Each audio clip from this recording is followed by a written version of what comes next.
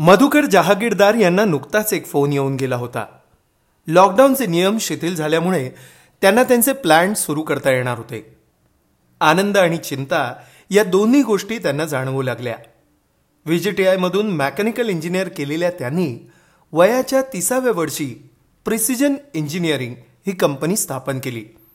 विमान क्षेत्रातील आणि अंतराळयान बनवणाऱ्या काही कंपन्यांचे किचकट पण तंत्रशुद्ध असे पार्ट ते बनवत. देश विदेशातील काही निवडक कंपन्या त्यांच्या ग्राहकही होत्या. त्यावरच त्यांचा पूर्ण व्यवसाय चालू होता. मुंबई आणि पुण्यामध्ये त्यांचे प्लांट होते आणि 45 इतका कर्मचारी वर्ग होता. कंपनीचा टर्नओव्हर आता 10 करोडपर्यंत पोहोचला होता. पण मागच्या 29 वर्षात करोना एवढं मोठं संकट त्यांच्यासमोर कधीच आलं नव्हतं. 2.5 महिने दोन्ही प्लांट बंद होते. विमान क्षेत्राला प्रचंड मोठा फटका बसला होता. काही नेहमीच्या सप्लायर्सनी कच्चा माल पुरवता येणार नाही असेही सांगितले होते. त्यात तंत्रशुद्ध पार्ट बनवण्यासाठी लागणारे त्यांचे काही कुशल कामगार त्यांच्या गावी परतले होते. पण सर्वात ज्वलंत प्रश्न तर वेगळाच होता.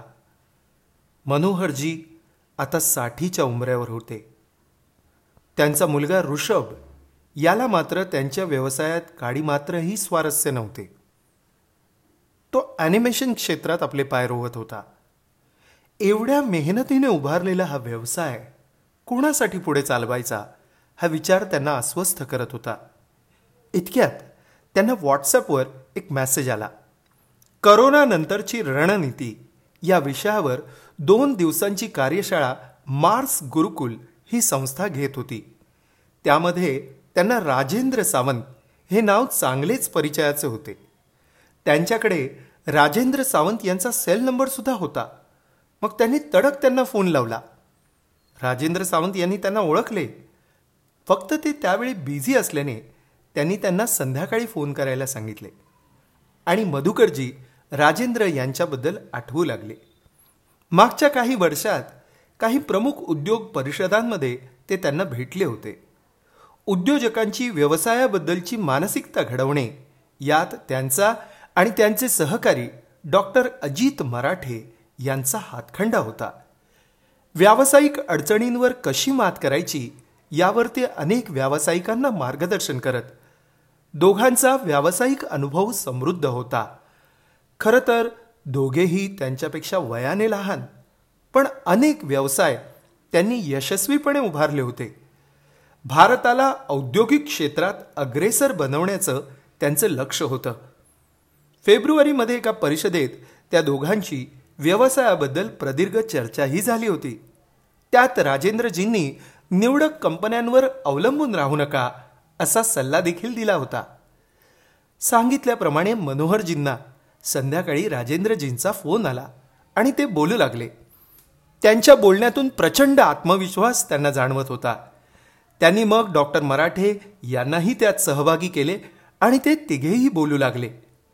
1 तासात दोघांनीही मधुकरजींच्या व्यवसायाचा गाभा समजून घेतला. एका गोष्टीकडे त्यांनी मधुकरजींचे लक्ष वेधले ज्याचा त्यांनी कधीच विचार केला नव्हता. ती म्हणजे त्यांची मुलगी अमृता. MBA फायनान्स करून एका मल्टीनॅशनल कंपनीत ती काम करत होती. अमृता लग्न होऊन सासरी जाईल असाच विचार ते करत. पण दोघांनीही तिला व्यवसायात सहभागी करा असे सुचवले. नंतर पुढच्याच 10 दिवसात अजून 2 ते 3 विस्तृतपणे चर्चा झाल्या. दोघांनी सांगितल्याप्रमाणे मधुकरजींनी आपल्या संपूर्ण व्यवसायाचा आढावा घेतला आणि त्यामध्ये सुद्धा काही महत्त्वाच्या गोष्टी त्यांच्या समोर आल्या. एक छोटासा अभ्यासही दोघांनी मधुकरजींना दिला आणि सांगितले की हा अभ्यास अमृताला करायला द्या. ज्या काही चर्चा झाल्या, काही सूचना समोर आल्या, यामधून मधुकरजींचे सर्व प्रश्न सुटले नव्हते, पण त्यांना सोडवण्याचा मार्ग मात्र दृष्टिक्षेपात येऊ लागला. आज ऑफिसला आलेल्या मधुकरजींच्या टेबलवर एक रिपोर्ट दिसत होता.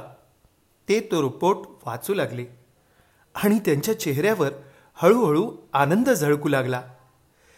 ते जे पार्ट्स बनवत होते किंवा तशा पार्ट्सची गरज अजून कुठल्या क्षेत्रांना होऊ शकते, त्या क्षेत्रातील देशातील आणि अजून 20 देशातील प्रमुख कंपन्यांची माहिती त्यात होती. अजून नेमके कुठले पार्ट्स आपण बनवू शकतो याचीही माहिती त्यात होती. हा संपूर्ण रिपोर्ट त्यांची मुलगी अमृता हिनं बनवला होता. बस त्यांनी एक निश्चित केले की भारताला जगात आर्थिक महासत्ता बनवण्याचे जे लक्ष्य राजेंद्र सावंत आणि डॉक्टर अजित मराठे यांनी ठरवले आहे त्याच्याशी संलग्न होऊन त्यांच्याबरोबर पुढची 2 ते 3 वर्ष काम करायचं.